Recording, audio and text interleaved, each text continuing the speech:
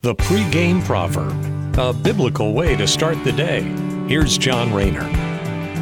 Checking in now with our pregame proverb. Thank you so much for listening as we are talking about the king's adornments, and this is right after a very decisive victory for Israel. So today we've got the Psalms giving glory to God, the one who gave the king the glory here. So let's make sense of it all as we go into Psalms chapter 21, verse 5, and the word tells us, His glory is great through your salvation, splendor and majesty you place upon him. So the king enjoys glory as he is able to emerge the victor from the battle. But the reality is, it's God who allowed him to win the battle. And we get some good parallels here between the resurrection and the riches that we are able to enjoy from that, and also the king living in glory after winning the war.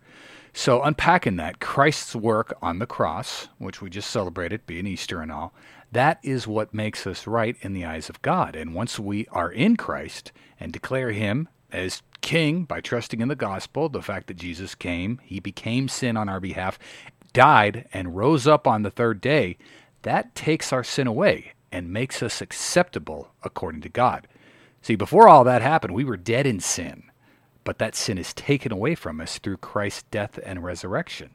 Now, the original psalm points back to the king's glory. It says, the king's glory is great through God's salvation, just like our glory is great when the sin is removed because of what Jesus did on the cross.